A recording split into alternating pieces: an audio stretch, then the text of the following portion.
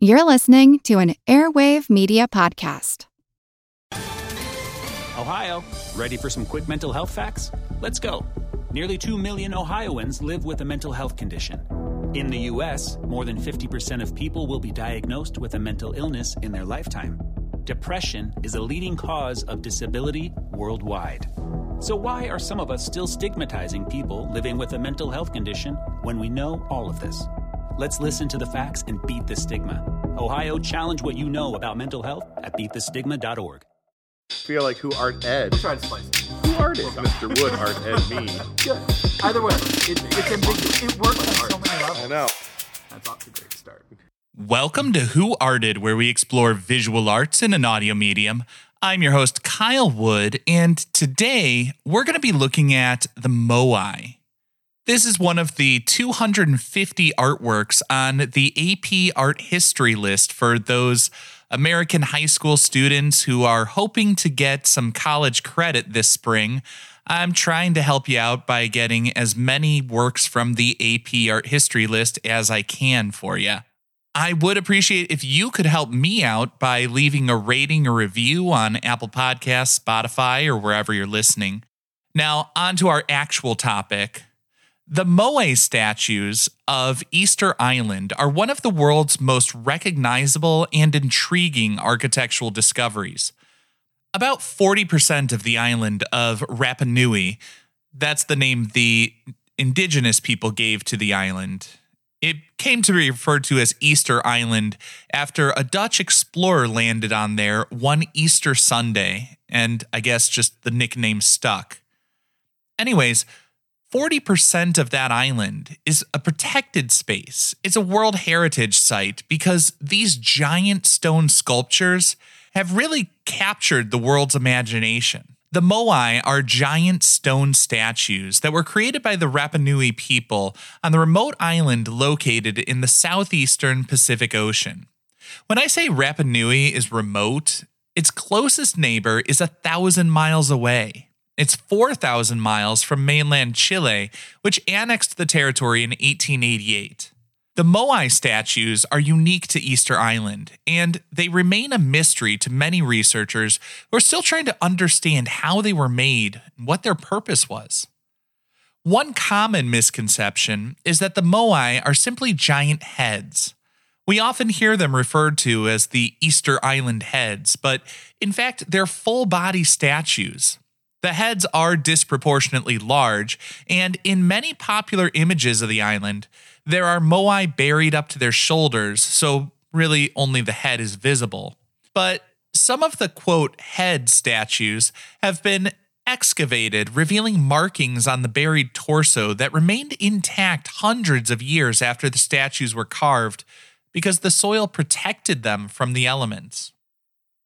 The vast majority of the over 900 Moai statues were made from volcanic rock, a compressed volcanic ash called tuff. The statues range in size, with the smallest ones measuring just a few feet tall. The largest ones are over 30 feet tall and weigh over 75 tons. Each Moai statue is a little bit unique, slightly different from the others, although they do have a similar style with elongated heads and long, thin bodies. The statues are believed to have been created sometime between the 13th and 16th centuries. They were originally placed on stone pedestals along the coast of the island. The Rapa Nui people who created the Moai are believed to have used just simple tools like chisels and hammers to carve the giant stone statues. Despite their limited tools, though, the Moai are intricately detailed with carved facial features and patterns etched into the bodies. Perhaps an equally astonishing feat is the movement of the Moai. Legend says the Moai walked from the quarry to the coast. Archaeologists have different theories. They suggest the Moai could have been moved on log rollers or by rocking the stone statues, so maybe in a sense they did walk to their final location. Regardless of what method was used, it was a large coordinated effort, with some theorizing that as many as 180 islanders would have been pulling on ropes to move these massive statues.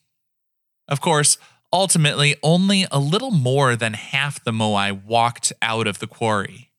Around 400 Moai in various states of completion are still in the volcanic quarry of Rano Raraku. The purpose of the Moai statues remains a mystery, although there are many theories about why they were created. One popular theory is that the Moai represented the ancestors of the Rapa Nui people. They were placed on pedestals facing away from the ocean and overlooking the village. They're inhabited by the spirits of the ancestors looking after their descendants. In 1979, a team of archaeologists discovered the deep eye sockets were carved out to hold white coral inlays and black obsidian or red scoria pupils. Now, despite their impressive size and the intricate detail carved into stone, the Moai were not immune to the ravages of time. Over the years, many of the statues were damaged or destroyed, either by natural events like earthquakes and landslides, or human activity.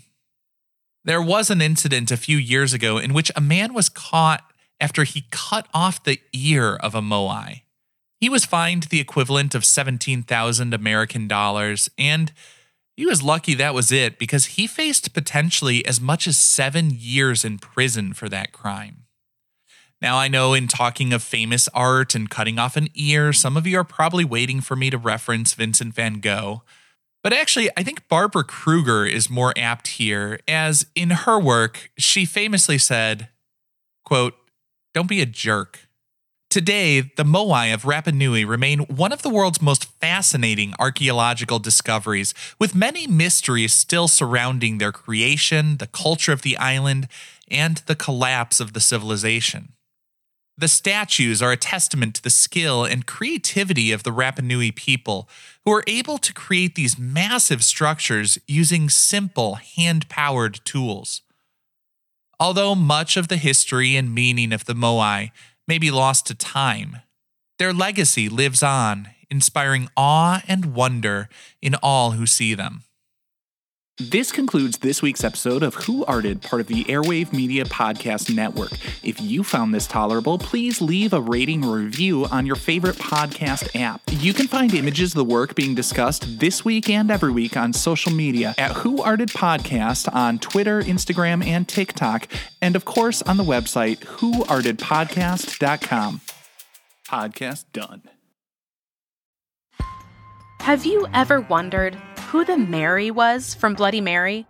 If the Loch Ness Monster was real, or if Ouija boards actually worked?